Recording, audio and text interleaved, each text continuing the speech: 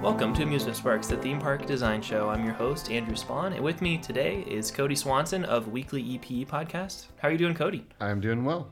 It's a good day here. Awesome. Your show is really interesting and really engaging, and I think we might have some, there's some similarities between the shows that they're kind of creative on a short amount of time. Can you tell our audience a little bit more about your show? Yeah, so we have guests on, different musicians from all over the world, and they have 7 days to write and record a 10 to 20 minute record.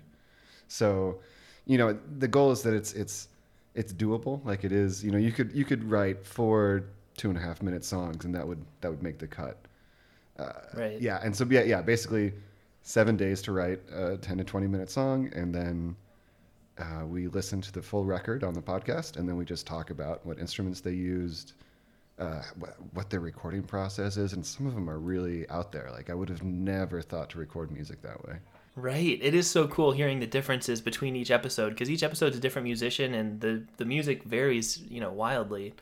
But also, yeah, your website, weeklyeps.com, is really cool for the map showing you where your guests are located on the planet. Yeah. I think that's a really cool feature. That was my friend Katarina's idea, and it was it is like I wanted to figure out some way of representing the guests, and she was just like, do a map, and I was like, oh, that's perfect. Like it's great. It's very simple. It's kind of funny. I realized when I did it, I was like, I have a lot of people from like the north of North America. It's like there was like this weird line that was just kind of going from east to west. So I'm trying to get some people from Georgia and Texas and stuff in there too. But yeah, and I mean it'll get bigger and bigger, I'm sure, over time, because you started this during like COVID stuff, didn't you? Yeah, the like podcast? Right before. Like I think I put the trailer out sometime in like early mid-March, like right before stuff started shutting down over here. And wow. So it was sort of like the first episode launched. Yeah, like right as it was like really going full blown, I was like, all right, I guess this is a COVID podcast now. Which works, for shows like this where it's generally recorded over some kind of, Skype or whatever, video chat. Mm-hmm. We're on Google Hangouts at the moment. But yeah, that's really cool. And you said over here, meaning you're not in North America. You happen to be in... I'm in Berlin, Germany, yeah. Oh, fantastic. Well, that's really convenient because the topic that you chose to do on our theme park is Berlin. So yeah, it works that you live there. How long have you lived there, and what brought you there? My wife and I moved here 3 years ago. Actually, almost 3 years ago. It was this month, and we did like one of those standards, kind of like, let's save up some money. We'll spend a month in the summer going on a trip through Europe. We went to a bunch of places like Barcelona, Iceland, Prague, London, all these things. And Berlin, we had a day and a half with, when you schedule trips and you're like, we have 2.5 days there. And you're like, oh no, because we arrive in the evening and then we fly, So we had a day and a half here, but we fell in love with the city and just came back the next year for a full month. Because we wanted to do laundry and go grocery shopping. Those are important things when you live in a city. You want to know, like, what is it like to do this? And and we just continued to just really love it. And then, a year or so later, we just made the move. That is so cool. Wow. My wife and I had the luxury of going to Europe about a year ago. My stepmom, luckily, is really into like Ancestry.com, which that's a huge thing. If you are, privileged enough to have recorded ancestral records somewhere, mm-hmm. It's really cool to get into that stuff because we can trace back 16 generations, which is, to me, way farther than I ever thought we would be able to go with it. And I don't know if it's 100% accurate, but it's, you can go back and trace, and it's like, yeah, they have the same last name. And that's wild. I know our family directly has been in the United States since like the Revolutionary War. But beyond that was Germany, Rockenhausen, I believe. But it's just kind of cool to go back to a country where your ancestors came from, even if it was, 10 or 8 generations ago. They did at some point come from there, and it's cool to be able to connect with that a little bit and kind of connect with the land and everything. But we got to go to Bonn, Germany, which was really cool, and several other places in Europe. We didn't go to Berlin, unfortunately, but it does seem like a super cool place, and the Wikipedia article is incredible. I've spent hours and hours on that article and following links, and man, it's pretty cool to... I'm just a huge fan of culture and like cities where a lot of stuff has happened over the years and like things have evolved and changed are really fascinating and like Oh yeah. immersive.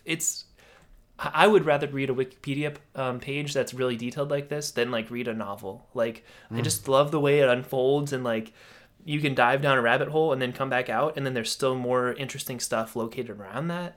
It's just a really engaging way to explore. It sort of is like a choose your own adventure history book, you know, because it's like you might be reading about, I don't know, yeah, Berlin or some city, and then suddenly you read about I don't know, like an old like transportation company, and there's a hyperlink there, and you're like, oh, like when was that founded, you know? And then suddenly 2 hours later, you're reading about like where like the iron for old train tracks came from, you know? And you're just like, right. Oh, what was I reading? You know, it's like, it's amazing. For a curious mind with, you know, maybe a little bit of some kind of attention deficit, it's really, really engaging. I remember in college we would play this game, I guess, nerd game, where we would come up with like a random topic. I think you'd go to Wikipedia and hit like random entry, and then we would all have our laptops out. We would all start on the same page, so let's say Berlin, and then we have to race to find, let's say Winona Ryder's Wikipedia page through just clicking on links. You're not allowed to type anything. So you have to scroll through to be like, Berlin is a city in Germany. You click Germany. Germany is a country. You click country. And then like you're trying to zoom out to zoom back into North America, or, you know, trying to figure out where Winona Ryder's from or whatever. It's super fun, and it was pretty nerdy, but also shows you how interconnected the world is, and how Wikipedia is like a map of that almost. Like it's kind of crazy, honestly. I mean, it's an amazing project. Not to go too far into the weeds of Wikipedia, but you know, when I was in school, it was not considered a reputable source for anything.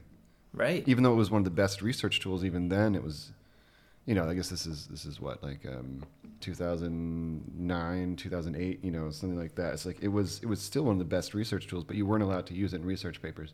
Now I believe it is completely legit. Like now it's like Wikipedia is considered, because it's so kind of hive mind maintained. Right. Back in the day, you could just add something on there. Like I remember in college just adding stuff on there. Like I'd go to a local concert and then add some detail that the band did on the Wikipedia page, because I thought it was like, this is interesting stuff. I would have wanted to read this if I wasn't at that concert, this thing that they do live that's not on any albums.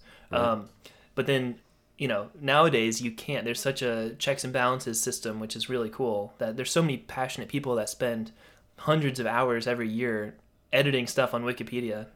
Yeah, I can't imagine. It's kind of cool. Like I could see myself, you know, in my old age getting really into that. It's almost like being a librarian or something. Like yeah. I mean, it's keeping track of all this info. It's like a world librarian, and it's an historian, and yeah. I mean, I think a fascinating, well, maybe not to everyone, but to me, a fascinating documentary or something could be on the people on the front line who are battling the trolls trying to put in, like, you know, weird entries in Taylor Swift's page or something, you know, like what are their routines like, you know, every day when they're going in and they're like, okay, like I gotta take this out, I gotta fix this, check this, and just like the battle.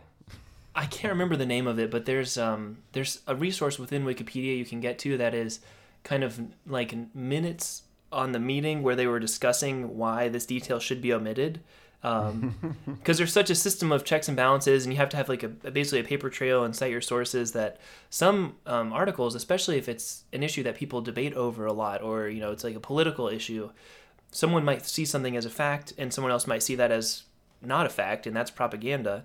And so you'll be able to click on the page, I forget what it's called, unfortunately, but there's like behind the scenes stuff you can see of like when this piece was added in, and then this political thing happened, so they took it back out. And it's really an interesting resource. And wow, that's not what we're here to talk about, but that's what podcasts are for, I guess, is a little bit of, you know, talking about what we're interested in instead of what we plan to talk about.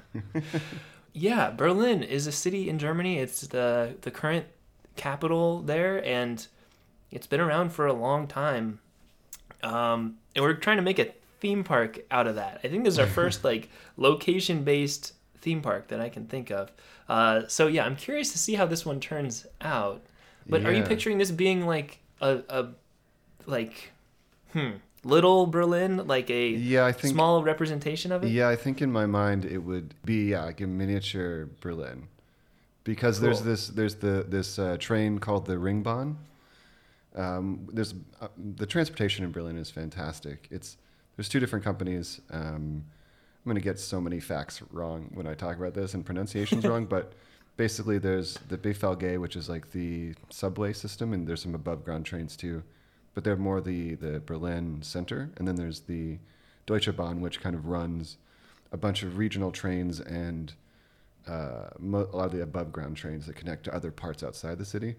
And they have a train called the Ringbahn, which is, there's a lot of branches of it, but generally it's two trains that kind of go in different directions around the entire city, Cool. or what's kind of considered the city proper. So I sort of imagine this is sort of part of the transportation system within the park, as you could sort of have a miniature version of that. And then a couple trains that go, from the main train lines kind of in Berlin, like the popular kind of train lines. You could have those throughout as well, but I just think that'd be a really fun way for imagine families kind of getting around the park in a similar way that you get around the city, because it's one of those things where you can do a lot of cut throughs, but if you can get to the ring, you can just kind of straight shoot, kind of like a clock almost, just like out the perimeter and just get to the other side of the city pretty easily and pretty fast. So something kind of like that. Yeah, and I feel like that's a pretty familiar structure for at least a lot of Americans. Like, I feel like a lot of our cities are kind of based on European cities where it's like, oh yeah, just have the highway, do a big loop around the outside. Yeah, exactly. And then you can kind of use that to get other places instead of having it be a pure grid or something, which isn't always very practical in, when there's geography happening and lakes and stuff. But yeah, no, that's cool. I think the transportation is a big part of it, and the city is well known for having awesome transportation. So representing that on a smaller scale and then being able to explore Berlin and use the map that's actually shaped like Berlin, that would be so cool. I love that concept.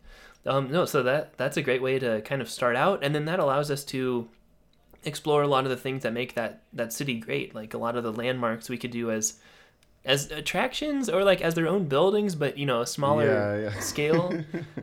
It's kind of going to be a bit of a caricature, like a chibi version of the city where things are really big. One part's really big when it should be actually kind of smaller, and the scale is going to be off, in other words. And I do want to preface this with saying that I have mentioned this idea to a couple of friends, and it did occur to me that probably a lot of people that live in Berlin might hate the idea of a Berlin theme park, because I think it's sure. sort of anti sort of the whole vibe of Berlin, but I think it would just be so much fun.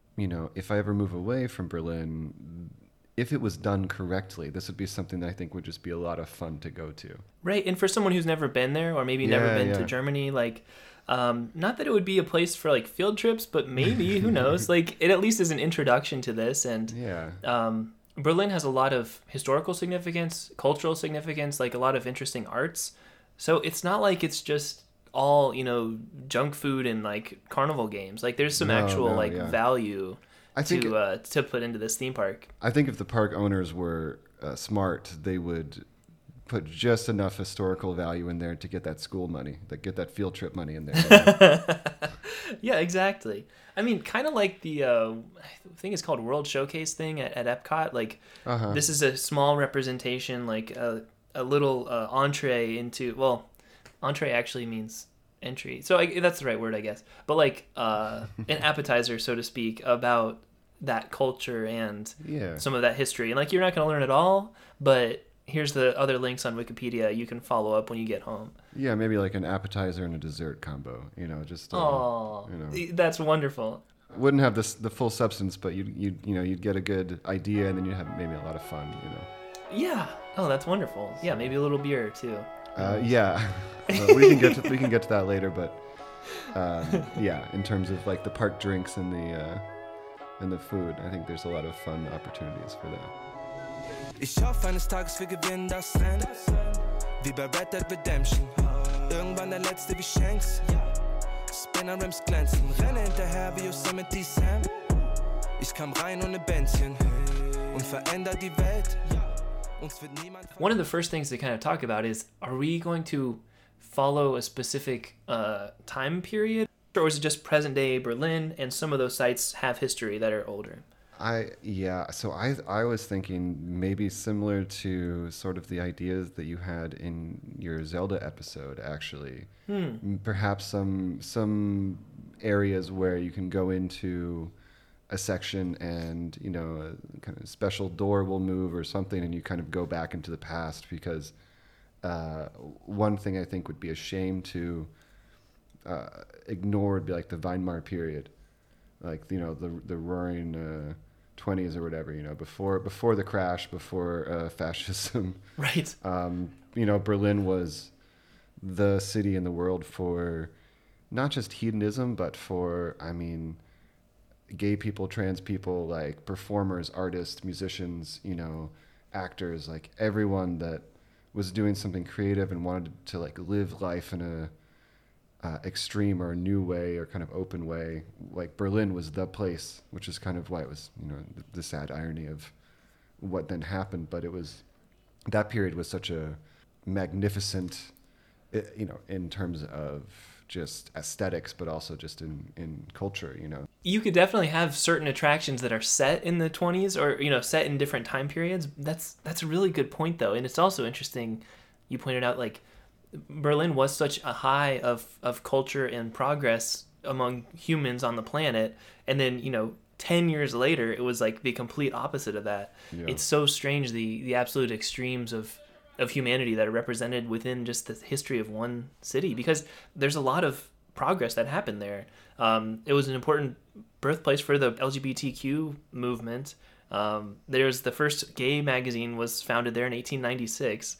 And there's, you know, same-sex bars and dance halls and all that stuff since the 1880s. Like, that's just amazing to me. Yeah. That it was such a beacon of progress. I mean, and back then it was much more truly progress. Like, this is 100 years ago, over 100 years ago. And these are still things that people are, like, a little uncomfortable about in certain parts of the world still to this day. It's really interesting, too, that you think of progress as being moving away from the past. But in some cases, it's like, no, if we could just go back, things could be better in certain ways. It's interesting. So yeah, the city has a really rich history like that, like lots of ups and downs and different time periods that meant different things, and it's cool to be able to explore that. Probably for a number of reasons, there would be some time periods you'd want to avoid. So that's kind of an elephant in the room, right? Berlin was an important thing to the Nazis, right? That's a dark period on human history. It was going to be the world capital. Like, it was, yeah. When they ruled the world, it was going to be the capital of the world. Like, the whole city was going to be transformed into this, like, if you've ever seen the show Man in the High Castle, so that they don't really show too much, but there are glimpses out of the window. So there's an old airstrip here called the Tempelhofer Feld, which is, it was a Nazi airport that is now an insanely awesome public park. This huge, like, the runways are still there, and the airport is still there, but occasionally they'll open it for public tours. And I went with some friends, and it's fantastic just because you see all these old, you know, it's an old design for an airport. It's very interesting, but in one of the rooms they had sort of a exhibition of the plans for, because kind of where Tempelhof is going to be where, like, diplomats and stuff would land, and then there would be this huge promenade that would kind of go from there into what is now kind of the museum area of the city, the center of the city, into like the Reichstag and stuff. And so it was going to be this like epic thoroughfare kind of from the airport straight into the city. And so they have these models or photos of the architectural plans for how the city was going to be, you know, transformed into this epic, magnificent world capital.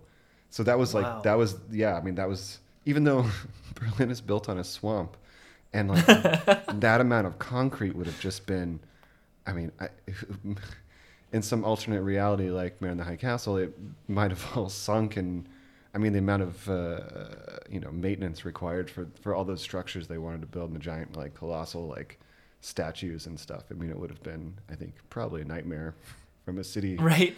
It's kind of interesting. It's similar to Disney World too, where they're like, this is a horrible place that no one would ever want to build on, so let's build all of our, like innovative stuff there. Like, I mean, good. I'm glad that happened. Like, it probably meant they had lower, property rates that allowed them to spend money on their innovations and stuff. Obviously, that's different for Berlin, which had a long history of being there, but I think the name evolves from words meaning like swamp land or something like that. It's very interesting. Yeah. So that airport, I've heard I think a 99% Invisible episode about it. Oh, it sounds like great such podcast. a fascinating place. Yeah, it's a great podcast. Yeah. That airport is amazing because it's a great place for outdoor sports. You can bike, jog. There's actually a really nice little skate park in there as well. Wow. There's an art mini golf place. What? So it's like all these different artists design different mini golf holes, and you can go and you pay like €3, and you can play through these. You can drink beer, of course, while you do it, and all these different crazy, like you'll hit the ball and it goes up into like a little basket up to the top, and then it tips off and like falls and does all these little things, or flames. And there's also basketball, baseball, stuff like that. There's a lot of people on kite boards. But there's grill plots, like places where you can grill. There's community gardens. It's like, I mean, and there's also, I think currently there's a refugee camp as well, like a refugee housing. Wow. Because it's huge. It's like, if you were to just walk across it, it would take you a very long time. Like, it's not a place that you bring your parents, and be like, let's walk through here. Like, you get like a third of the way through and they're like, wait, how long is this? Or what?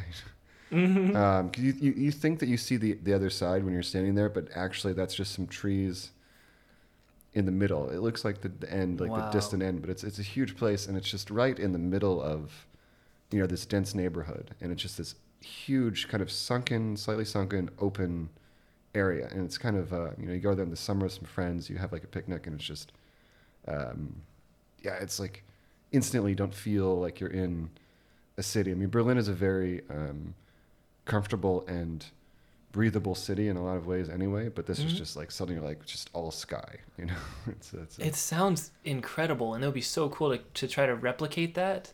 And then I also really love the kind of representation of modern, more progressive culture, like you said, having refugee support there and stuff like that, built up on this building and these grounds that were built by Nazis. Like, that is, it's really cool to see that repurposed in almost like culture jamming type of way of like, we're taking your things that we don't agree with and repurposing them to serve our purposes now, like, because now we're in control. And that's just a really powerful thing. And I think that's a way to not erase the like Nazi components, but make the park a very vibrant place, and obviously Jewish friendly place, but like we could include a lot of stuff from kind of representing Jewish culture and maybe educational details highlighting that, and highlighting kind of what survived. The Nazis are dead, and everything they were against survived. Maybe, I think that would be a good way to handle that elephant, would be kind of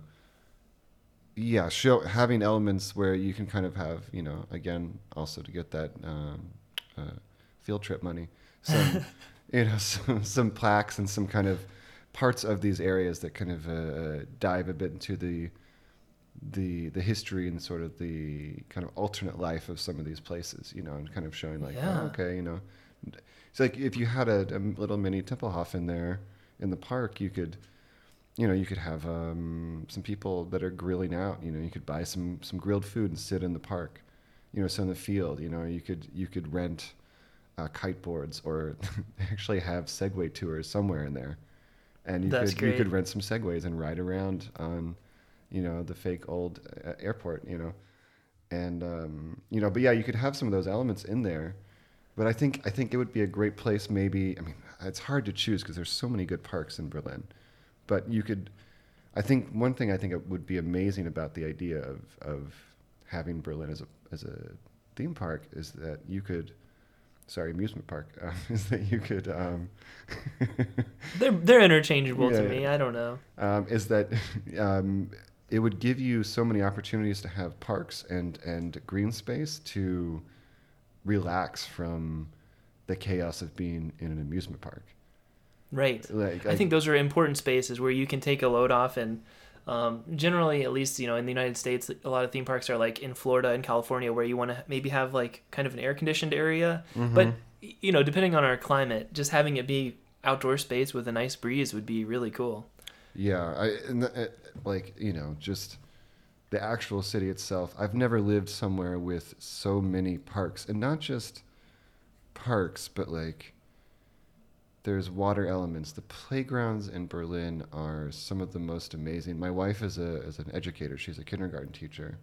Oh, wow. And, in the U.S. you would call it like, she's a preschool teacher. She's like she's been doing it for like 10 years, and she's like an amazing educator. And when we got here, we were walking around the first time visiting, and the playgrounds, like, they're on a different planet compared to the ones in the U.S. Like, there are playgrounds here where there's a section that you can climb up to if you're a kid, and it's, I don't know, 8 feet off the ground, 7 feet off the ground, and it's just like a rail for your feet, like a pipe for your feet, like a curved pipe in a circle, and then there's like a rope or like another bar that's going the same way that you can hold on to, and you just walk around this circle. And a lot of the aesthetics or the kind of design principles are that if you're old enough to get up to these areas, you're also old enough to fall off of them. Wow. And then if you fall off, it's like mulch or something, it's like you're not probably going to hurt yourself that much. But if you do, even if you break your arm, and obviously that's not the goal, but even if you do, it's like, well, you've now learned a good lesson, which is that, like, hey, maybe be really careful next time. Yes. Or, wait for a little while until you try something. And it's like, because that's sort of allowed, and there's not this like terrified, oh God, like, put the rubber ground, and like the plastic slides, they can only be a foot off the ground or else the kids will die. And, because there's not this fear, the design of the playgrounds, it's like, I look at them and I'm like we had some friends that are a couple, and they have a young kid, and sometimes we're hanging out, and I like to like go with my friend and his kid into the playground just so I can like play on it, because it's so some of the playgrounds are amazing. So of course, wow, in this amusement park we would have to have a number of great playgrounds. Yes. There's one area in the city that there's canals. We'd have to have the canals, of course, and there the river, because you can sit. There's a lot of areas with like the slanted, sort of like when you see iconic pictures of the Spree in Paris. Or sorry, that's the Spree is the Berlin. Is the one in Berlin? Yeah. What's the Paris river? Oh, Seine. Oh my God, yeah, the it's river? the Seine. Yeah. So when you see iconic images of people sitting by the river in Paris, they have like this kind of slanted kind of walls down with like a little area where you can kind of sit, like a ledge, and they have that along the canals here. And there's one area in the neighborhood of Neukölln where the 3 different sections of the canal kind of meet in this delta area, sort of kind of larger kind of lake area. And there's a beer garden that is then right next to a really nice big playground. And then there's the kind of canal lake right on the other side of that. And so you can actually go there with friends that have kids, and you can have like a pint of beer, and you can sit there, and the kids are just like running around the playground, and it's this beautiful little area. But it's like, you could, I don't know how much beer you could reasonably, depends on the country where this is, like have in the park, because like it would be great if you could have families come and you could allow the parents to have a beer at a beer garden, and there's a playground attached to it. I think that's reasonable, and that pairing makes perfect sense, because the kids are going to be bored if they're sitting in a bar. The parents are going to get tired or bored. I mean, unless it was someone like you, I suppose, or someone like me who's like fascinated by this playground. Mm-hmm. But most parents would be like bored of that. So it seems like a pretty good and relatively safe marriage where you can keep an eye on the kid, not be a helicopter parent, not being a nuisance to them, but also be able to go help them if they need help. Which I feel like most kids don't actually need help on a playground unless they're like a toddler, like they're gonna fall over all the time. But even so, it's like this happened once with our friend's kid, and it's like he fell over, and we just kind of watched him, made sure he wasn't hurt, but like he he started crying a little bit. If they're not bleeding or broken, yeah, they'll be okay. Yeah, he like cried a little bit. He looked around like no one was right around him, and he just got back up and got back on the seesaw and was smiling again within seconds. It's like, okay, yeah, he's fine. It teaches him to solve his own problems, and that he doesn't need mommy or daddy for everything. Resilience, yeah. That's really smart. And I actually had an idea for a playground here. I didn't realize the playground scene was so cool, but I really love playgrounds for the same reasons you explained there.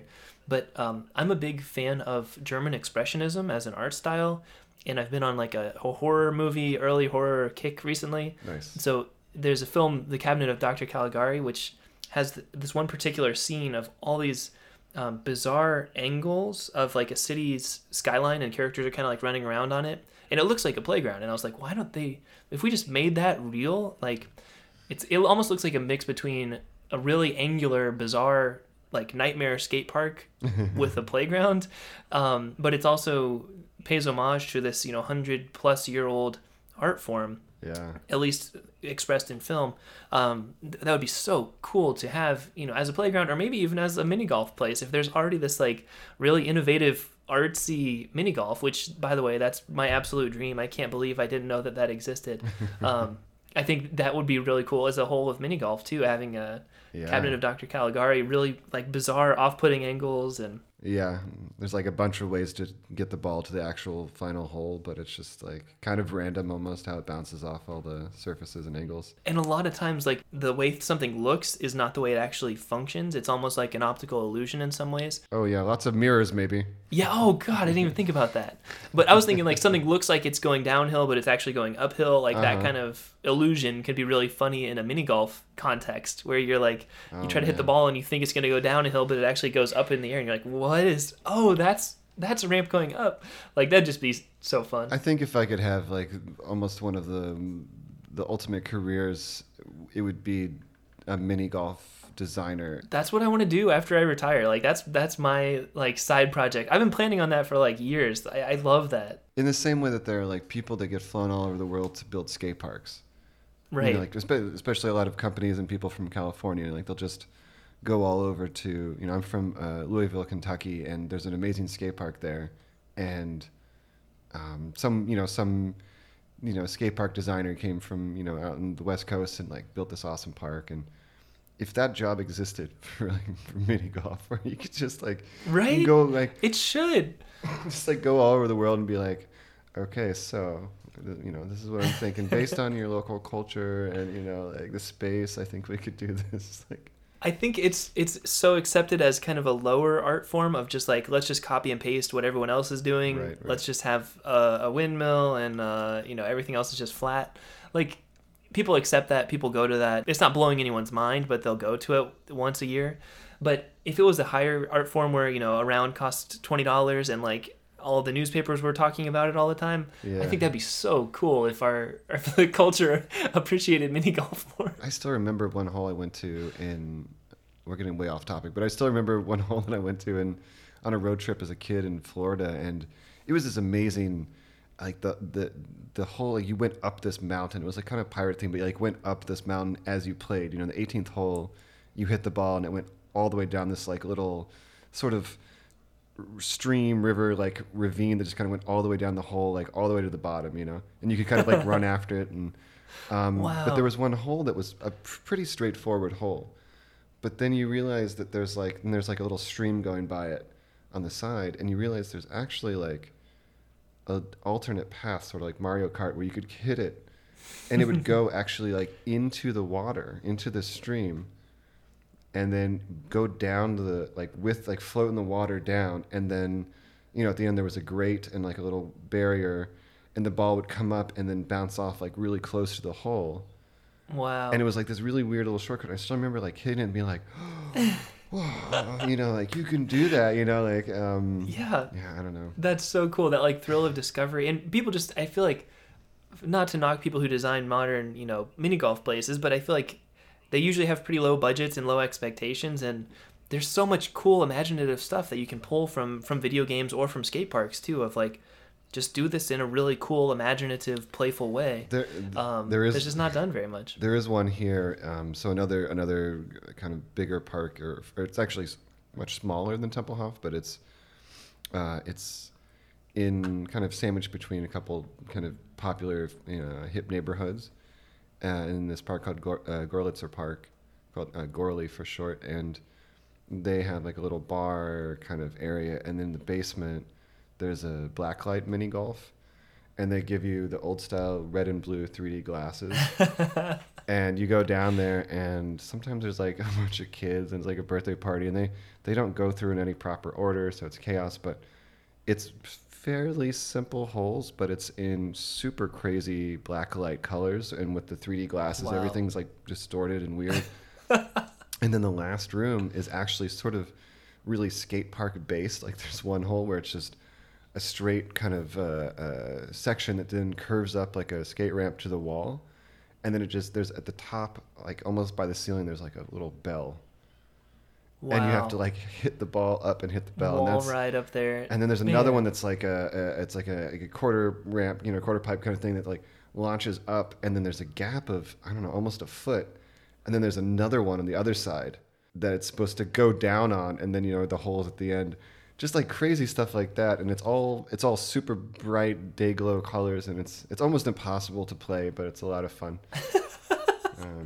That sounds amazing. And then, so in my quest for these kinds of places, and whenever I go on vacation anywhere, I try to find skate parks and mini golf places. Like those are two things that always captivate my mind. Mm-hmm. And or hopefully they do. Hopefully it's not just another copy and pasted one, but usually it's not. Usually the skate parks are different and the mini golf places are a little different. But so in that quest, I've turned to trying to play mini golf video games, and so many of them are just boring too. It's like, why are you constricted by the rules of you have the low budget for this hole, or like we can't have any pyrotechnics on this because it's mini golf? It's like, no, go crazy, like do this really wild, off the wall type of I stuff. tried to play a VR mini golf game, and I think it had some of the same things you're talking about. I think it's community based, so you can build extra ramps, like community ramps for it. But the ones that came with the game, Oh, cool. or not ramps, but holes, like the ones that came in the game were, the backgrounds were fun and fantastical. It was floating or whatever, but it's like it wasn't particularly wild. But I think that's also maybe it's harder to program. Interesting. Right, or the audience is already like going to be dizzy from the VR, so you don't want Let's throw them to have to stand upside down on a loop if their ball gets stuck up there. I guess we'll take away the flying dragon and like that kind of stuff, or the giant whale, take that out of there. I don't know what they're doing, but yeah, I don't think anything really replaces a good real mini golf course. But yeah. That's awesome, we're man. going off on it's a crazy tangent, though. A fantastic tangent. That's something, I really care about. And hey, it goes down the route of the appreciation of the arts and creativity. And, Berlin is named City of Design by UNESCO, which is pretty cool. It's part of the Creative Cities Network. Like, there's a lot of creativity there. And that kind of stuff would be appreciated there, right? It's dreaming for a practical purpose, not just dreaming to dream. I don't want to get through this without actually setting down some practical ground rules of how this would actually work. I tried not to think too much about this ahead of time because I kind of wanted it to be in the moment kind of inspiration stuff. But one thing I did think about was the food and drinks, which is an important part of an amusement park. I remember like one of the craziest ones was Santa Claus, Indiana, which is like or Holiday World in Santa Claus, Indiana, which is this kind of independently owned theme park in the state of Indiana, not too far from where I grew up. They had this crazy thing where all the drinks were free in the park. So they had these like soda kind of stations and like water and soda stations throughout the park. And you could just stop in there with your cup and just get like a refill. Because it costs nothing for those. Like the giant things of syrup for those, it's nothing. Like, right, yeah, soda is so cheap. And so their whole thing was like, we're just gonna kind of admit that and just like make it accessible. And it made the whole experience just feel so much like fancier, But you got to have that stuff in the park. You got to make people happy. And so, so the two ways I was thinking this is so a big kind of stereotypical, but it's also very present wherever you go is the kebab or currywurst stands here in Berlin. So currywurst is basically a hot dog or like kind of a sausage that's sliced up into little, kind of coin-shaped slices, generally, and then it's put in a little paper basket with a bunch of ketchup and curry powder or curry ketchup. And in the U.S., That's awesome. in the U.S., if you buy it, it's like it can be like $14 at like a German restaurant, and here it's like I don't know, €1. So there's that, and then there's like the doner kebab or like that kind of stuff. So you have like like a either a wrap or like just like the meat where they shave it off the big thing. And you can do it vegan as well. But so there's that, and I was thinking, okay, so if you had food places, obviously I guess you need to offer other options like for other people, but like you just design the food places like that. I love the kind of bringing that culture of like kind of street food that comes from a historical tradition, like a culturally relevant foods, but also affordable, and you can get them from a little stall pretty much anywhere. You don't have to go to like a big restaurant for it necessarily. I love that.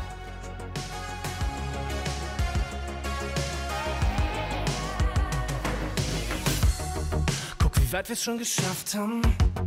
Doch ich glaub's nur der Anfang. Keine Träne ist hier umsonst. Ich wein vor Glück wegen dem was. I was thinking it might be cool to do a River Spree like water ride, like is our scaled down version, but that would be fantastic, right? It'd be like a slow ride. You could have some drinks or talk to some friends. Or it would be a miniature version of one of the tourist boats. Yeah, exactly. Where you can see some of the sights as you go. We did one with some friends where there was an above ground, like the top deck where it was like open air and you could watch. And it was actually a really nice tour of like the Spree and like going deep into different parts that we had never been and seen it from the river. And you can see all these cool clubs, like outdoor clubs that come up right against the river that we didn't know were there and stuff like that. But then underneath there was a dining cart area. So you could order coffee or beer or some food, like a sausage and a roll and stuff like that. So you could almost have like a mini version of that where you could have a little dining area and then an above ground, and you could just kind of lazily go through the Spree and even have someone on the speaker system like telling you historical facts about Berlin as you're going. And the things that we have, miniature replica versions of, they can point out, on your left you'll see. Yeah. It'd be a fake, like a weird sort of like Synecdoche, New York like style, like like historical tour of a fake city, but actually like real facts, sort of. But then occasionally they could be like, if you look over on your left, you'll see the so-and-so building built in 2021. Like, just like the dates are all very modern. I don't know, like right. Some of it's a full 20 feet tall instead of the real one, exactly, which is like 80 feet tall. Yeah, you could have a lot of fun with that, but like no one would pay attention. But I just think conceptually the idea that that's like going on just makes me so happy, Even if it's not like an attraction for the facts, it's an attraction maybe even just for the food. Like it's just a restaurant where you can get Turkish food or whatever. You can have different kinds of food on that. It's just a restaurant, but it also is kind of like slowly moving around. Our version of the River Spree, that'd be so cool. Yeah, you could even do a similar version without the restaurant, but of the sightseeing tourist buses. It's like a form of transportation around the park outside of the trains or the little trolleys or whatever there would be in the park. I just love the idea of, because Berlin is in normal times a very tourist kind of beacon of a place. You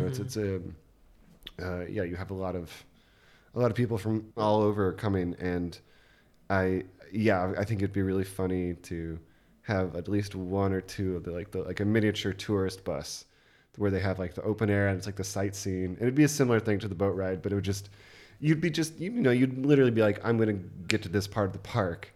But like someone would just be kind of casually reading off various facts along the way. I saw those like all over Europe, a hop on, hop off tour where it's doing a loop and you can get off at every different point you want to, and then you get back on and they continue with the same facts you would have heard on the last lap about that leg of the tour. But it's cool because you still get to learn something. It's used as public transit.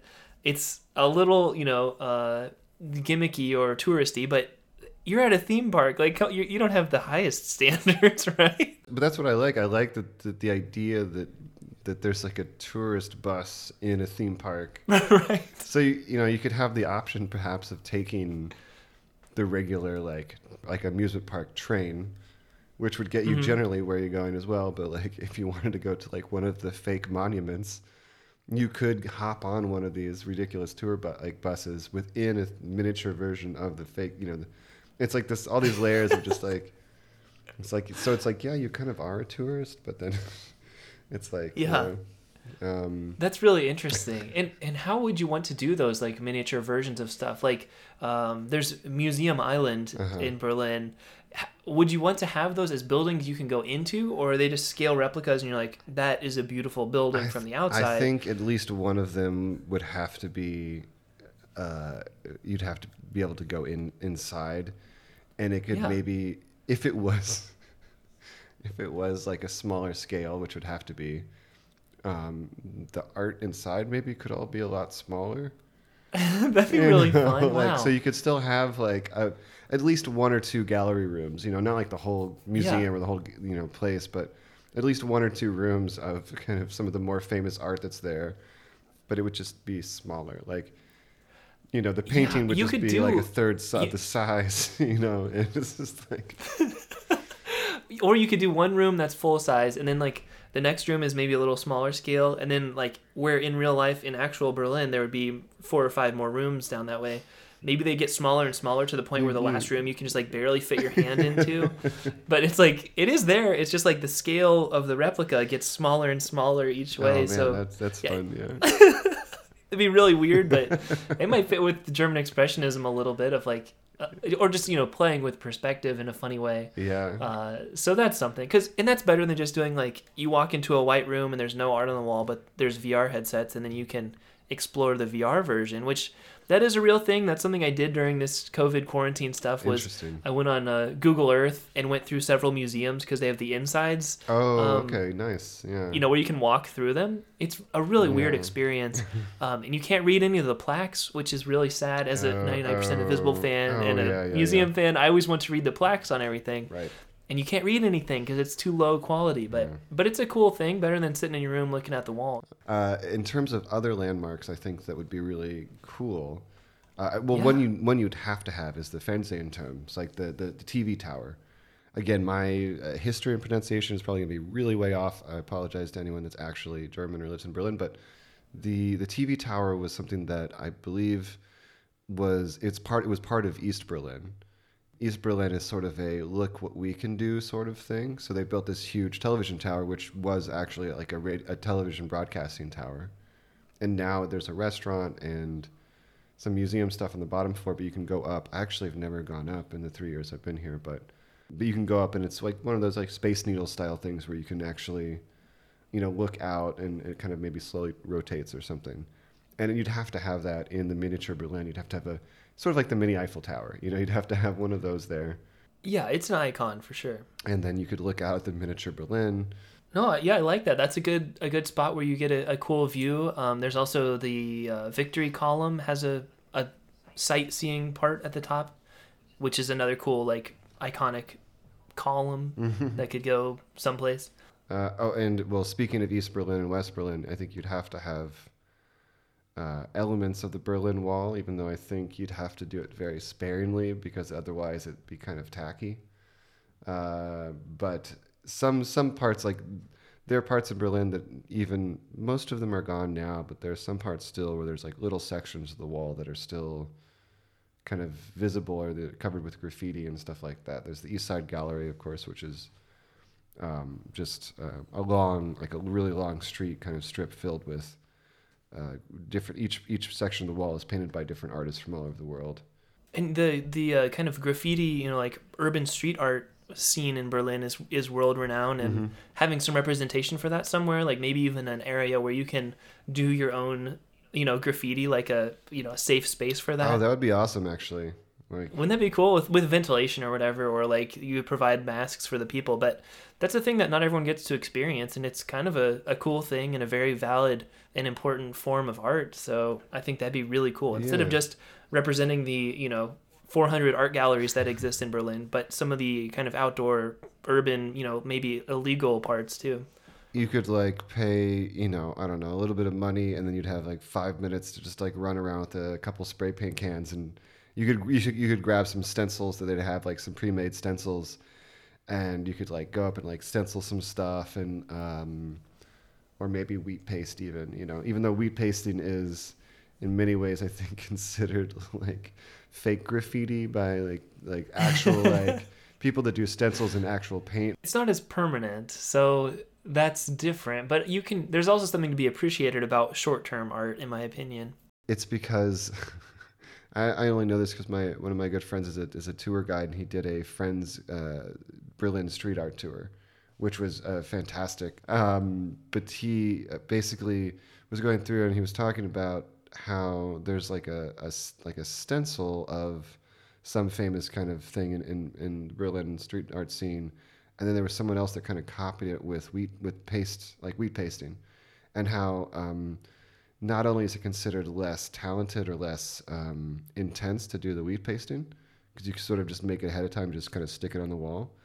It's that the fine for doing that, it's kind of ridiculous, but the fine is like something, these are not the right numbers, but it's something like 20 euro or 50 euro for that versus like 800 for doing something with paint. Wow. And that's like per square like quarter meter or something, so it's like if you do the actual paint stencil, because it's like the risk of being messed up by the law is so much like higher than just like sticking some paper on the wall with some paste. And the amount of time it takes too. Like if you watch on Exit Through the Gift Shop or something, when they throw up these huge like Obey wheat paste, it takes them, it seems like 10 minutes, versus doing that all with spray paint would take forever and a lot more logistics. Yeah. So I mean, but anyway, I don't think we would need to get that deep in the park, but I think that you could, again, it could be a fun educational element for people that wanted to learn. You could like talk a little bit about some of the more famous tags or more famous kind of iconography that you'd have. But yeah, I think it'd be awesome if there was like a warehouse or some sort of outdoor kind of structure that was just sort of like, you have 5 minutes to just kind of like a shopping spree style where you just like run around with some spray paint, just kind of not just like spray paint tag, but like actually, okay, you have some stencils, you have some other stuff. Like what can you do? What kind of cool thing can you get? And it could be like a short little art class. Like it doesn't have to be crass and like just cuss words and stuff. It can be something meaningful and something that takes skill. Like I think that's really cool. Yeah. I love that. I love anything where you can kind of get hands-on and get a little, children's museum-y, which, by the way, I don't like that name because adults should be able to get engaged with science and history as well. Oh, man. I mean, back to like when we were talking about parks, is like there should be playgrounds for adults and there should be like kids' science museums for adults too. Like, yeah, it's a shame that that fun areas to play like that with like big slides and stuff like that for like physical activity, it's just assumed that adults don't need that or won't enjoy it or something. Like, and the same for science museums. Like, I love going to science museums, except that I feel weird because it's right? all little kids and their families, and I'm like trying to almost like push the little kids out of the way to get to like see the front of an exhibit because I'm so excited about it. We are simpatico in that way. I feel like super hardcore fans of this podcast will remember me talking about wishing the tubes were bigger at like Discovery Zone or Chuck E. Cheese or whatever, but that was like episode 1 forever ago. But like, I agree completely. There's such a social like stigma, I guess, of that's a kid's thing. That's not for you. And the main way that expresses itself a lot of times, even if there's not kids everywhere, is the crazy colors. Like everything is like coded as little kid color schemes. And it's like, I should be allowed to like these colors too. I don't know. We'll see where we're going in the future. The next roaring 20s type of decade maybe will be full of really, really well-designed mini golf courses, really cool skate parks, and then also, children's museums that are adult-friendly and playgrounds that are adult-friendly. That would be amazing. What a world that would be.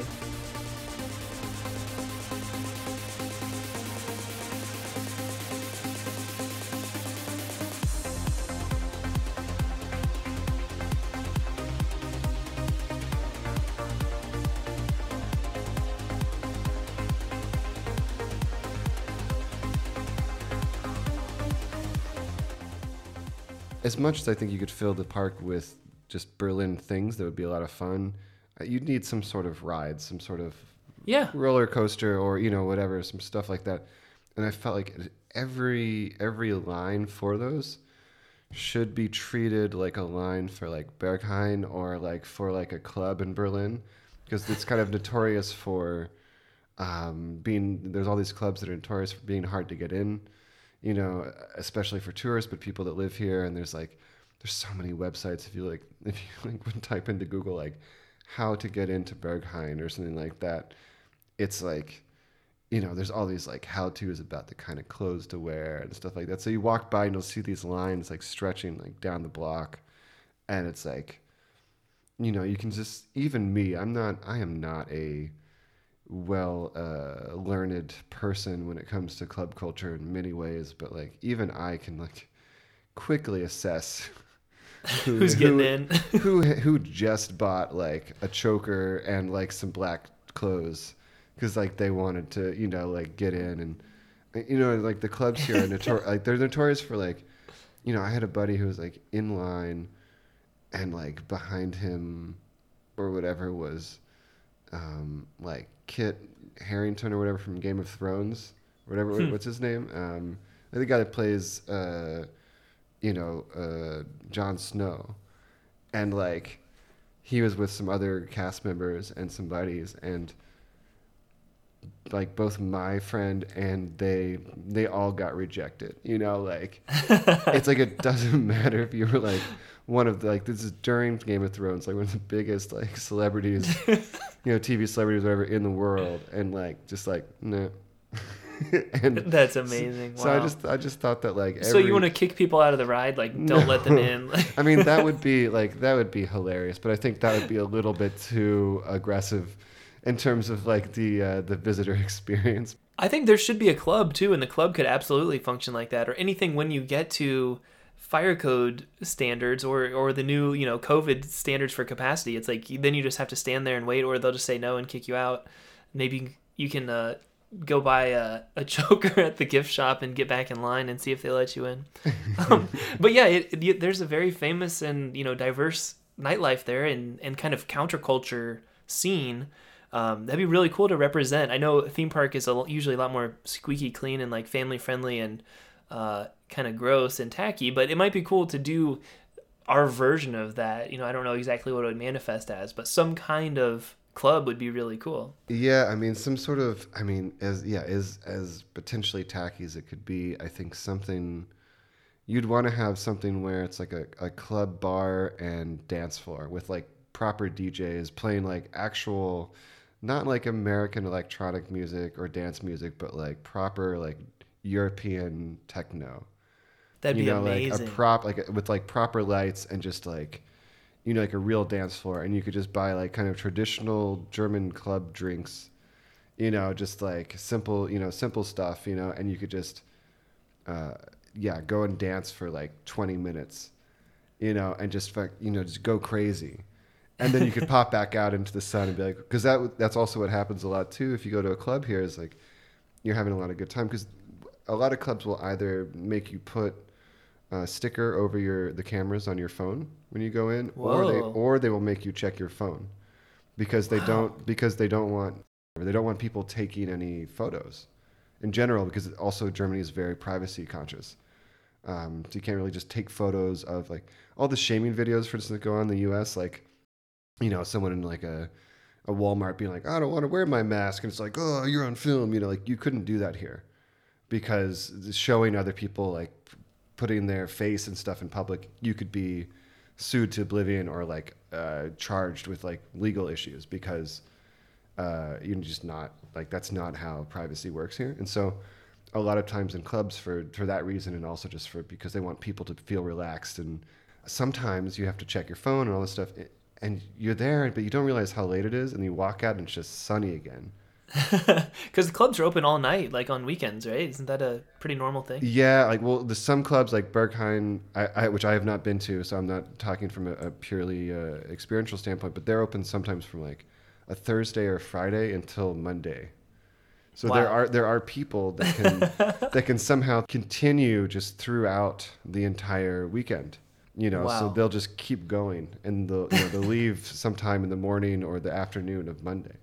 And That's incredible. yeah, so I think that'd be great to have some sort of where you could go into a club, you could like a dark club with like proper European techno. You could have like a long drink, like a little cocktail, like soda and vodka or whatever, or a beer, and just like party for like crazy for like 10 minutes or 20 minutes, and then just pop back out into the sun. Be like, let's go get a currywurst. I love that. That's awesome. And there are other musical options too. Like maybe we could have a theater or like an opera house, because there's some stats from Wikipedia here. There are 44 theaters and stages in Berlin, 3 opera houses, and 7 symphonic orchestras. Like that is crazy. That's so much music and so much class, and so much art. Yeah. So having maybe just one amalgamation of that or representation of that would be cool, to be able to put on stage productions and like performances, or even just show movies or something. Having a nice theater would be really cool. Berlin is also very known for Freilicht Kinos, like open air cinemas.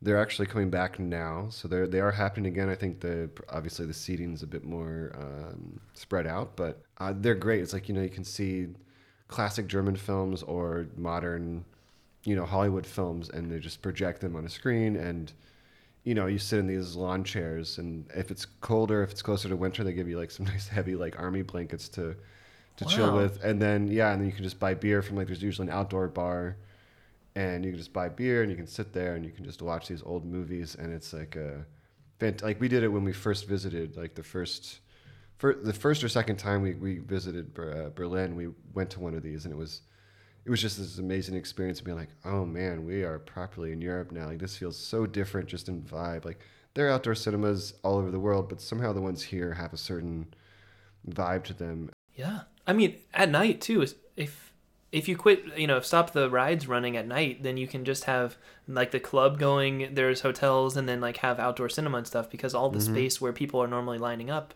or the area, near the airport could just be outdoor cinema during the evening when it's dark out. Because I love American like drive-in culture personally, and that's the way I've been seeing movies during COVID, is going to the drive-in. But imagine that with no cars, like where you're actually engaging with other humans. What a concept! Like I love that. Yeah. So I mean, what it feels like to me is it's shaping up to be like, this is like an amusement park, maybe sort of not unlike Disney, where like you come for the weekend. You don't just come for like during the day. Yeah. It's like you're coming to, you want to at least like, you want to experience the night part of it. You want to experience like the day part of it. Like it's like almost like being an actual tourist in the fake little Berlin, And I have a proposal for you. Maybe where the park is open nonstop from like Thursday night till Monday morning, and then just weekdays for like field trips during the week. So that's perfect. Clean up the bars and everything. Just like the museum, the weird messed up like mini museums are open on the weekday. Like all the historical I love stuff. That. And you could, switch some things around. And honestly, I think we should have some more attractions that are more historical or more like educational, but there's got to be something that's like fun though, like proper, like that's the thing I was trying to think. I was like, I mean, you could just do a roller coaster and give it a fun name, but like, what would be a proper amusement ride for I had city? one that's kind of a gimmick. This doesn't have much to do with like history necessarily, but there was a really extensive pneumatic postal network, like those underground tubes that they used to have at banks, which in 1940 was 400 kilometers long. Like they had this very extensive network of those pneumatic tubes, starting in 1865. I think it'd be really fun to have like a really old-timey roller coaster where you get in like a little tube, and it's not actually pneumatic. Like we don't actually like suck the air out of the breathing compartment, but it'd be cool to have a roller coaster that's themed like you're a piece of mail, and you get in this little ornate, maybe like has like brass decorations on it, and a little tube, and you get like shot underground, and you're like, that would be great, flipping around and stuff. That was the only like thrill one I could think of. Or it could be like the rides where they, you're in it's like the tower rides where it shoots you up into the air. But it'd be like a pneumatic tube, and then it'd like actually go up like really high, and then it would curve, and you'd kind of flip upside down. It would go like around a bit, like a turn, and then you'd go like down, like it would shoot you up really fast, and then you'd go flip upside down, go down another tube, and then like eventually land somewhere else. That could even be a third way of getting around the theme park to different places. You can go by pneumatic tube, like some kind of, steampunk sci-fi world. You could even do the TV tower could be a drop tower. You know, there's that little like bulb at the top. Oh yeah, on the way back or something. It drops you down to planet Earth and it slowly rises back up with new people in it. Oh man, that would be it'd be funny. It's like so it just rises up normally to go up there, but then once you're done, you have to drop down. Right. And maybe when you're at the top, you have like a nice dining experience. Like you're up there for like an hour, and then it does a drop zone back down. Oh man, you would have to hire someone just specifically to clean the landing. Oh, the janitors area. would be busy. Yeah. Oh man, yeah.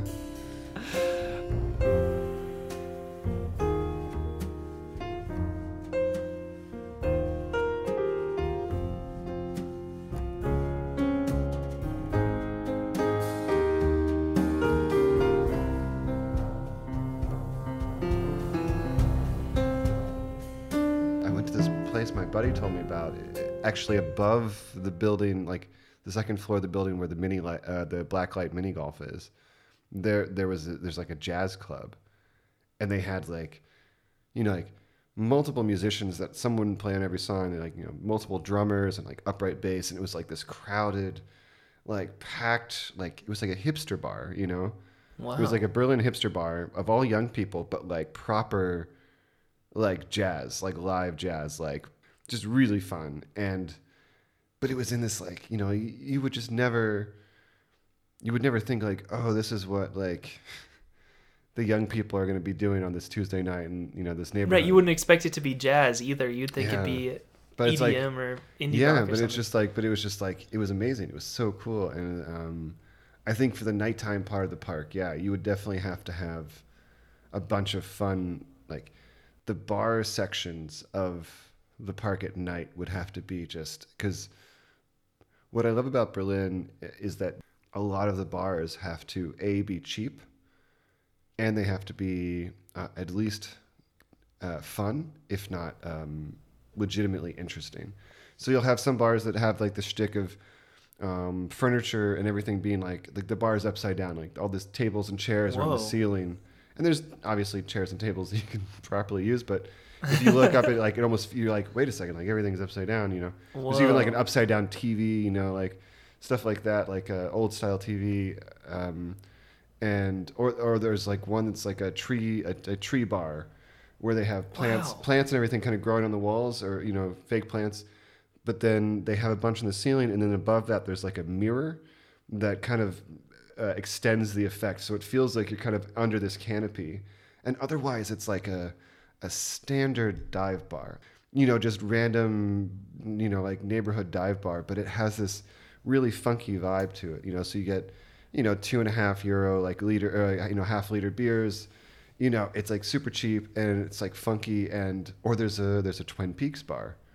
And what? Yeah, it's called the Black Lodge, I believe, and it's like the front just has normal. They have a lot of good beers and stuff, but then there's like a middle room that's painted like the Red Lodge with the red curtains and the black and white striped floors. Oh my god! And then there's a back room that's all like wood paneling, and it's like the smoker room. And then they project Twin Peaks just like constantly the entire time the bar is open, like on the wall.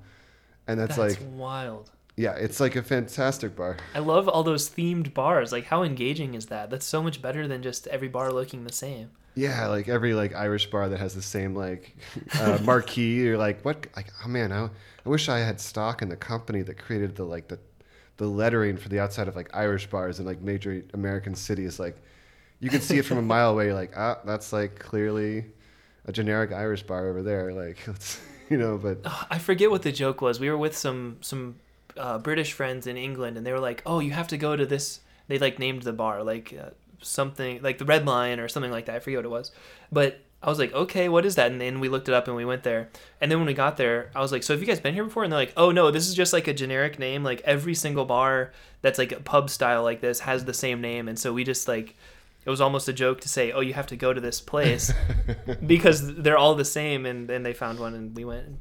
Anyway, I love the idea of doing that, where there's such diversity and different like Like, that's really strange. Like, Yeah. Twin Peaks is not exactly a huge cultural thing, at least not in No, America there's anymore. no reason why it should exist, but it's an amazing But bar. it's so it gets very fascinating that it popular. does. It's like it's a super packed bar as well on a lot of nights. It's like it's amazing. Like I don't know why it exists, but and it's one of those like it's not a speakeasy, but it's like when you first go there, the outside is still the facade of whatever old business or previous bar was there.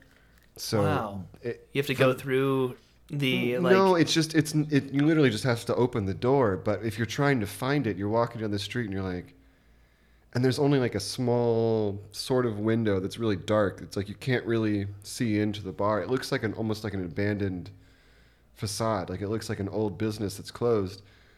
And you're like, I don't know. It says we're here. You know, you're on Google Maps and you're like, Wow. it says that this is the place. But this is not the name of the bar, you know. But then you just open the door and suddenly it's like, oh, all right, like, you know. But That's amazing. it's great. Holy It's cow. but so if you What a could, concept. if the idea is that we're having, sort of a day and night sort of kind of vibe going on, you know. and Yeah, I think that'd be awesome. then the night you could have so many, like you could have little art galleries. You could have like art art gallery or art show kind of like art opening events. You know, you're like walking down through the streets, like the Hagerstramarkt area, which is kind of near the TV tower. Like you could have like there's a lot of like art museums or art galleries around there. You could have like just constant like art receptions. You walk in, get a little cheese, or they don't really do that here, unfortunately. But you could walk in, you could, you know, have a drink and stuff like that, and look at some art. And then yeah, you could go to all these different bars. I think the main thing is like you'd really want to try. So there's Kreuzberg and Neukölln are sort of like the, I don't know if you're familiar or if any of the listeners are too familiar with Brooklyn, but there's like Williamsburg and Bushwick are sort of like the hip areas in a lot of ways, and so it's sort of like those areas for Berlin. So Cool. it's like where a lot of the music venues and art stuff and coffee shops and kind of hip areas and stuff are, and so like I don't know, yeah, some way of representing just this full spectrum of kind of weird dive bars and weird experiences and stuff. And then some jazz stuff. And I think, yeah, adding music, either daytime and nighttime in restaurants or bars, having, you know, kind of representations of like Jazz Fest Berlin, I guess, is a big deal. And there's Berlin Festival, which is like indie rock and electronic music and synth pop. Like this kind of German music that's popular, represent that throughout. And almost this theme park, instead of being about roller coasters, is more like a cultural, like, ambassador to whatever country this is set in. I think what would be important to me, even though again, like no one that lives in Berlin would probably respect anything about this idea, but I think that like when you'd have the bars, right, and they're playing music. I mean, obviously the bars here are playing, you know, they might be play indie, like American indie rock or whatever. You know, it's like it's not like it's just like hardcore German techno everywhere. You know, a lot of it is like other Western music and stuff like that, or just a lot of eclectic mixes. But I do really think that, like, essentially, you would want to do an insane amount of research, or just like hire, you know, DJs and stuff from Europe and from, you know, Germany, and have them like either curate or even perform. Like you could have proper like Berlin or European DJs perform at certain, you know, events and certain nights, and have like actual like real techno festivals or like events or dances, like dance parties and stuff like that, like club experiences in whatever weird mini world that we've created. So like just the idea that like the music and the art and stuff like that wouldn't be like the idea of jazz music or the idea of like an art show. Would be like, as much as possible, like this is what it would be like if you were actually traveling through Europe or traveling through Berlin. You know, just like the food would, you know, try to mimic as much as possible that experience as well. You know, I think that just sounds like really fun to me. Like, and I think it's really different than most people what they think of for a theme park or an amusement park, but having like a new, almost like a pop-up cultural district that represents another part of the world. It's like having it's almost like being able to teleport somewhere else for the evening or for the weekend. I think that'd be so cool and classy, and could be seen as part of the arts community instead of just, you know, gross, sweaty, long lines and like sunburns. Like you could see it as a more elevated form of art. And almost, especially right now, if it was in the U.S., you cannot travel, unfortunately, to Europe. And, Right. Because I would love to visit my parents and or vice versa, and that's not feasible right now. So, yeah, if you couldn't actually go to Europe, you could have a sort of a mini holiday. Just try to make it as authentic as possible while still being chill. Right. I like that in representing the German food and German heritage, but also Germany, at least currently, has 30% of the population has an immigrant background. A lot of people from Turkey and Poland and Syria and other places live there. So being able to represent those cultures a little bit too, as through a German lens, like it would be like to be in Berlin at the moment, and even doing kind of cultural events like the Carnival of Cultures, which is a multi-ethnic street parade every Pentecost weekend in Berlin, sounds like a really cool thing, and doing that every weekend would be really enjoyable, like as a parade and as a cultural event representing not only Germany but the diversity of Germany. I think that'd be really cool. I think it sounds like a lot of fun. I mean, yeah, I would so go to a place like this, all the time. This sounds ridiculous because like I live in Berlin, but like but I think because of like the mini art gallery or like mini museums and all these like weird little aspects of it, and like the weird meta tour boats and buses, this sounds like something that I would actually like want to go visit. Like it just sounds like I would want it to be a place where like you could legitimately just go there and like let's say that you're there for a weekend, you could just spend an entire afternoon just drinking beer in like the fake Tempelhof or like in one of the fake parks, just sitting in the park drinking a beer and just hanging out with your friends and just or whatever. Just like that should be part of it if you want, almost like a Westworld sort of thing where it's just like, I see it as Westworld kind of thing, but a lot safer. And it's a lot smaller version of Berlin where, if your parents are getting tired of walking across the entire real Tempelhof, then our scaled down version that's 1/8 the size is much more manageable. And then you still have energy to walk across town to go to Museum Island or whatever. Or you could hop on one of the weird little tourist buses and right. And also it'd be relieving, at least for an American, I think, to be in a place that's very walkable and doesn't have cars everywhere but still feels like a city, because that's such an alien experience here. Like that was such a cool thing about traveling through Europe, was there's so many really enjoyable walkable areas and towns, like entire towns where there's like one car and it's the garbage / mail truck that picks up everyone's garbage and mail and then goes. Like there's so many cool little experiences we had like that in Europe that are so different than everything here, where even in a cool popular hip neighborhood, which is like near where I live, there's still cars lining both sides of the road everywhere, and it's just a grid of roads, with blocks of interesting stuff, but it's not very walkable. Yeah, and I think that's one of the great things about. I mean, every park of a certain size needs some sort of transportation, but I think you could even have, if you had the budget for it, I guess you could even have a very scaled down miniature subway system. It's like a little mini tube system. Little like U-Bahn trains just kind of going around, and again, just very simple, but like there's a lot of opportunities to make the park feel to try to bring that experience to an audience that doesn't normally get to experience. Yeah, like living in, like, really make it feel like a city, not just like here's a big empty area, you can get some cotton candy here, you can get this, but actually like there are streets, there are, like it's like it feels like you're walking through a neighborhood, or like a scaled down version of all these different neighborhoods. And I think, I don't know, again, it sounds like a lot of fun. I really love that. I think that's super cool. And we kind of vaguely touched on the bad parts of like the Nazi regime and stuff. Mm-hmm. And I'm wondering if maybe we should do an attraction, not the most attractive attraction, but like a place you can go to be able to see what Berlin would have been like back then.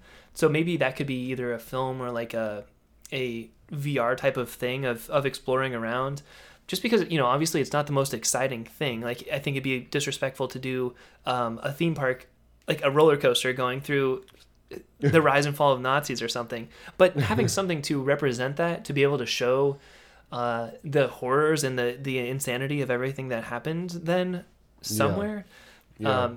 which it feels so weird, right? It feels disjointed from the rest of this theme park, which is so like culturally diverse and engaging and so creative and so artistic, that there's this bizarre, piece on the timeline that's relatively recent, that needs to be represented and needs to be kind of at something that at least everyone is aware of when they go here, I think. I think that's one of the trickier things to try to figure out in this, but I think that it is important to have some sort of remembrance or understanding of that. I don't think it would be in good taste to put the memorial to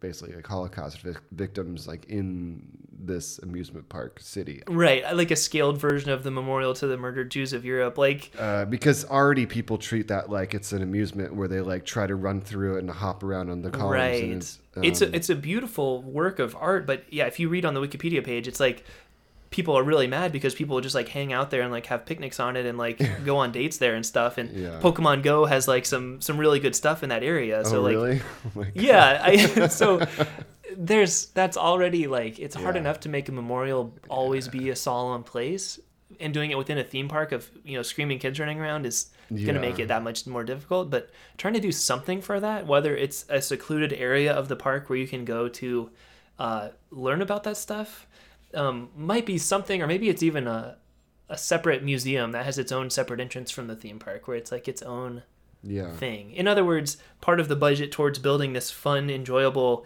almost utopian vision of Berlin, some of that money could also go to a place next to it that is much more of a serious and more Remembering the dangers of remembering- fascism. right.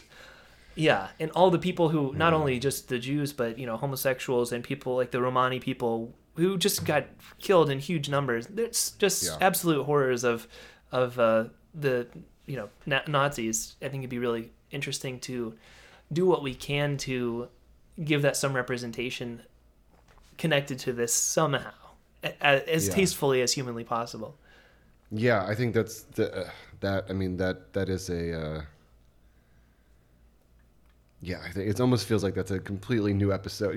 Like I feel like, Right, it could be its own thing for sure. And I'm curious because I've never been to Berlin. Is that a thing that's at the forefront? Like, do people reference that very often? Do you see much stuff just walking around that's related to the Holocaust? So I forget the official actually name of them. There's like Steppen something. They're these really beautiful and very somber little golden plaques that are in front of a lot of buildings.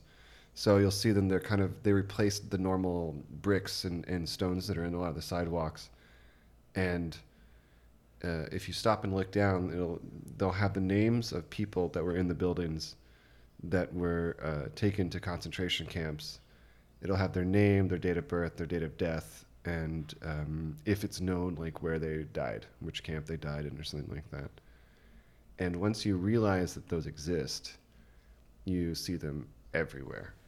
Wow. And it's really beautiful. It's really depressing. It's very kind of it's a very somber experience, especially when you notice them. But it's definitely a part. But I think a lot of younger people are trying to be aware of that and not repeat it. But it's not it's not a focus of conversation on a night out. It's very much like it's in the background. It's I think in many ways, probably people growing up here have heard and learned a lot more about it than even Americans have, and Right. and I think that's sort of something that hopefully means that a lot of people are kind of,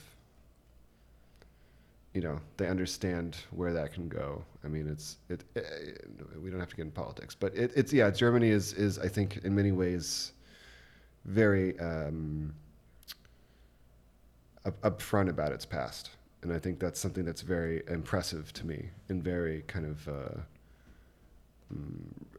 I respect that a lot. It's like, there's a lot of, growing up as an American, there's a lot of stuff that you learn only much later in life. You're like, wait, we did this? Wait, we did this last year? You know, like, Right. it's Yeah. there's a lot of stuff that's very kind of softened in the textbooks and in a lot of education, and I think that didn't happen as much here for a while, and I think that's good. So I don't know. That was really your question, but Well, no, that's a good answer, and that's kind of what I assumed. I know that it seems like from an American perspective, like Germany is always wants to like be aware of what happened in the past and make sure that doesn't happen in the future. And kind of, I think I said it offhand earlier on, like one way we can almost kind of counterbalance this or is just basically, like the best revenge is living well kind of thing, like highlighting those kinds of people who were persecuted by the Nazis, highlighting those kinds of cultures and those kinds of people is one way we can do that, and almost kind of focus on the fact that so many people died, but also so many people were able to survive, and like the cultures were able to survive, and the facts still exist. And there's one thing I found on Wikipedia, I don't remember exactly where, I think it's part of the Memorial to the Murdered Jews of Europe. When they were trying to raise funds to build this memorial, they put a like big magazine ad that said the Holocaust never happened in like huge letters or something like that. And then in small print, it's like, it's crazy that people actually believe this. Imagine how many more will believe this in 20 years if we don't have memorials to it. And I was like, man, that's edgy. I can't, like, I don't know, it makes my heart like pound just thinking of like buying a magazine ad that just says the Holocaust never happened, like saying the opposite of what you believe in. yeah, I like to imagine like if there was an advertising firm involved, they're like, no, just trust us, it's gonna work. And the museum, the museum's like, I don't know, just like, no, don't worry. People will understand, they'll get it. And you're counting on the fact that people won't just read the big words, but they'll read the little words at the bottom saying, we need your money to build this memorial, so people stop believing this stupid thing we just said. So I don't know. I think that is really interesting, and that's something that we could do almost, like something inspired by that, of just pointing out the fact that it did happen. And isn't it crazy that this city was able to thrive and grow out of that and like overcome that and become what it is today. Nicht einmal 1000, wenn die wissen, wie weh uns das tut, wo wir damit überall waren, dann gehen wir eben zu Fuß zum nächsten Automaten, das alles auf einmal verschluckt. There's a lot of elements just in general of Berlin as a culture and as a city that are really fun to explore. And in an ideal situation, we could have this park that would have all these elements, the history and the food and the drink and the parks. And I don't know, you'd have to talk to the financial people of the company about how this would work, but in my mind, it would be amazing if like the currywurst, like street food and the beers were still as cheap as you could make them. And then but then you could actually buy like tourist shirts, like I Heart Berlin shirts. And those would be like normal amusement park, or like I Heart Berlin Park shirts, like that would be like tourist, like Berlin tourist nonsense, but it would be like about the park Berlin, Yeah. It just says park after Berlin on every little tchotchke. Yeah. So it's like, but so those would all be the same, like normal nonsense price, and like the fancier restaurants, like maybe like the Fernsehturm or something like that, they would all be like normal amusement park prices. So when you're there for the weekend, you'll still generally spend the right amount of money to make it worthwhile for the park. But like, if you're just grabbing a beer to walk around or go sit in the park, it should still be as cheap as possible. Like you don't want to like go and buy I think like that's awesome. a beer to take with you to the park and it's like $5 or whatever. Like that would be garbage. That would be so against the whole idea of what Berlin is. I like that. I like being able to have an option for people of different budgets as well. And maybe I like when theme parks do this, where if you get there after like 5 p.m., it's like half price. Like if you're not going to be there for the whole day and riding all the attractions, then we're not going to charge you as much money.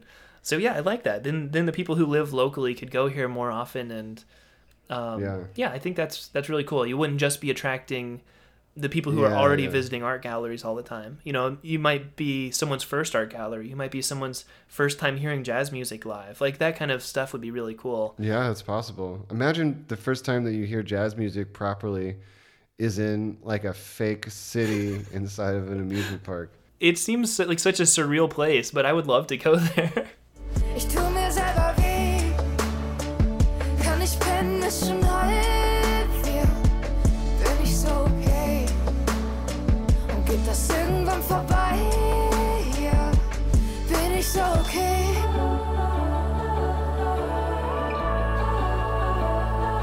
Bin ich so okay?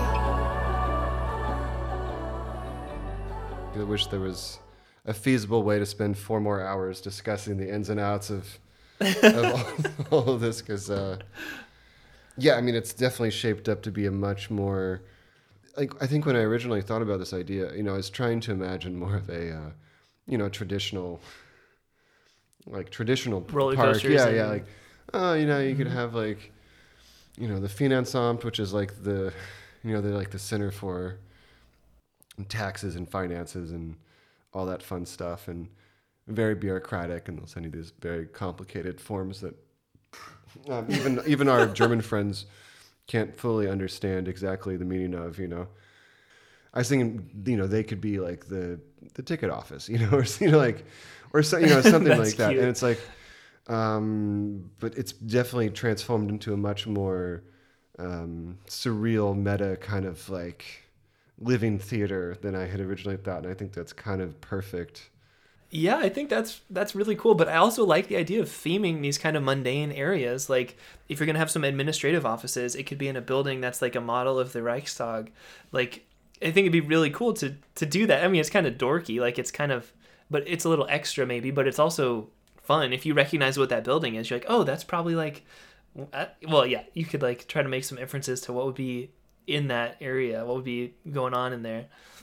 I mean, yeah, it'd be like, it's the same thing as trying to make a park based on New York City. Like you can map Yeah. out the basic kind of requirements or sort of ideas, but then if you sit there for a moment, you're like, oh, well, okay, well, what about this? You know, what about that? And it's like, yeah, I think you could keep going. I mean, I hope that any, you know, the listeners will in their mind, you know, I hope they'll just keep it going. Yeah, hopefully they had some ideas of their own and they can share them with us on social media. Oh, that'd even be awesome, yeah. pretty cool. Our social media for the show is at Amusement Sparks, but what if they're interested in your show and learning more about Weekly? Yeah, so yeah, you can find out listen to some brand new records every week, weeklyep.com, or I think it's at weeklyep on Instagram. I post a lot of photos from the guests about like the music, the instruments they use, and the recording gear they use, and stuff like that, which is always a lot of fun. I bought a couple synths now from various guests we've had because I got so into learning about how it was made. So, That's great. yeah, so yeah, weeklyep.com basically, or just like this show, any place that podcasts exist, hopefully it's on there as well, you know, so.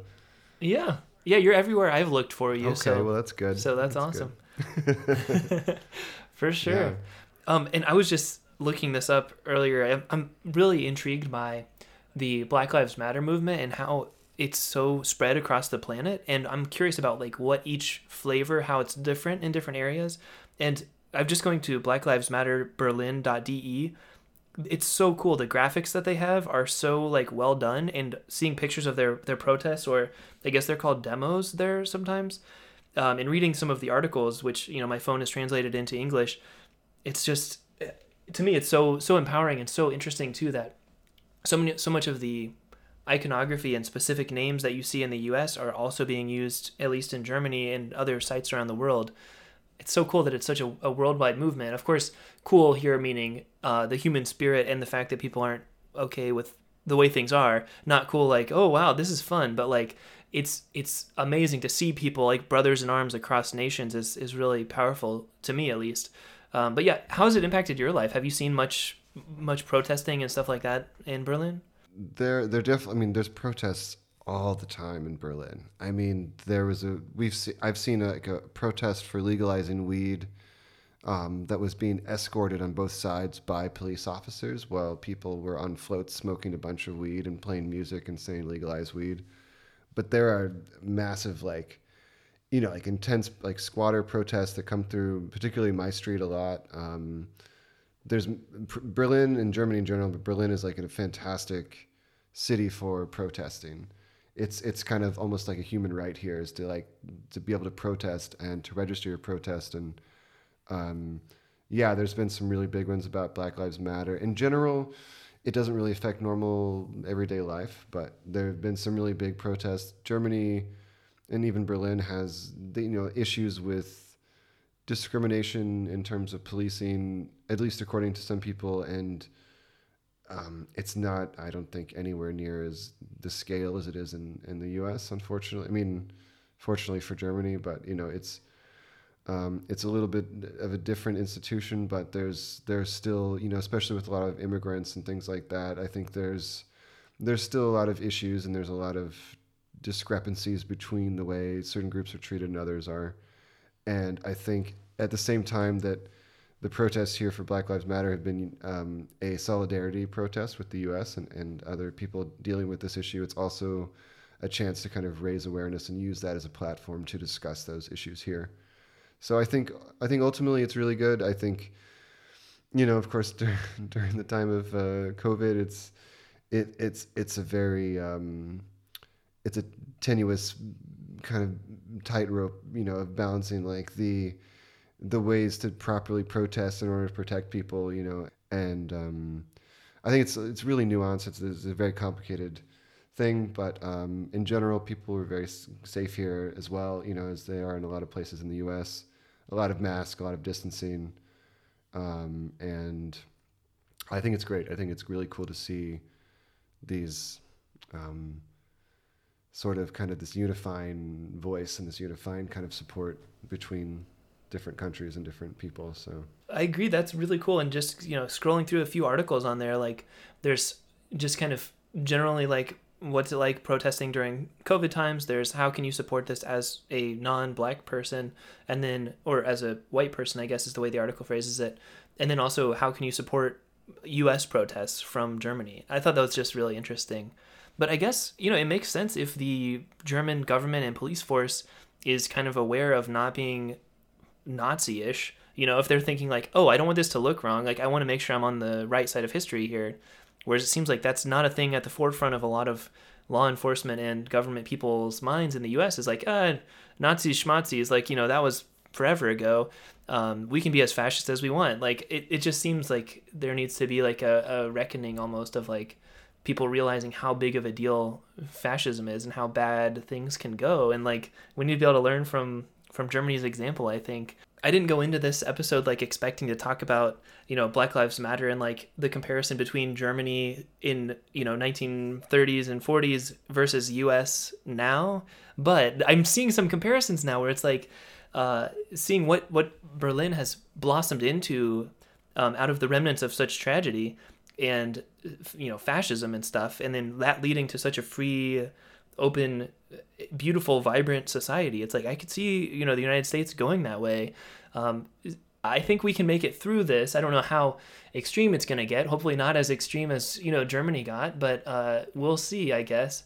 I mean, America seems to be embracing fascism while claiming that it's going after fascist, which is sort of the quintessential fascist move. Yeah, good point. Yeah, not to get into the weeds about it, but I would love if parts of America ended up kind of coming through it with sort of a mentality of what Germany has done and what is happening in Berlin, because people in the U.S. and, growing up as an American as well, like, and still am American, like, America calls itself the land of the free, like the freest country in the world. But like, I don't know, if you can't protest without getting beat up, like that's not free. Like so many other countries are so much more free than America. And yet so many Americans think that it's like the best the freedom, the best type of freedom that's ever existed. And I would love for people to wake up and get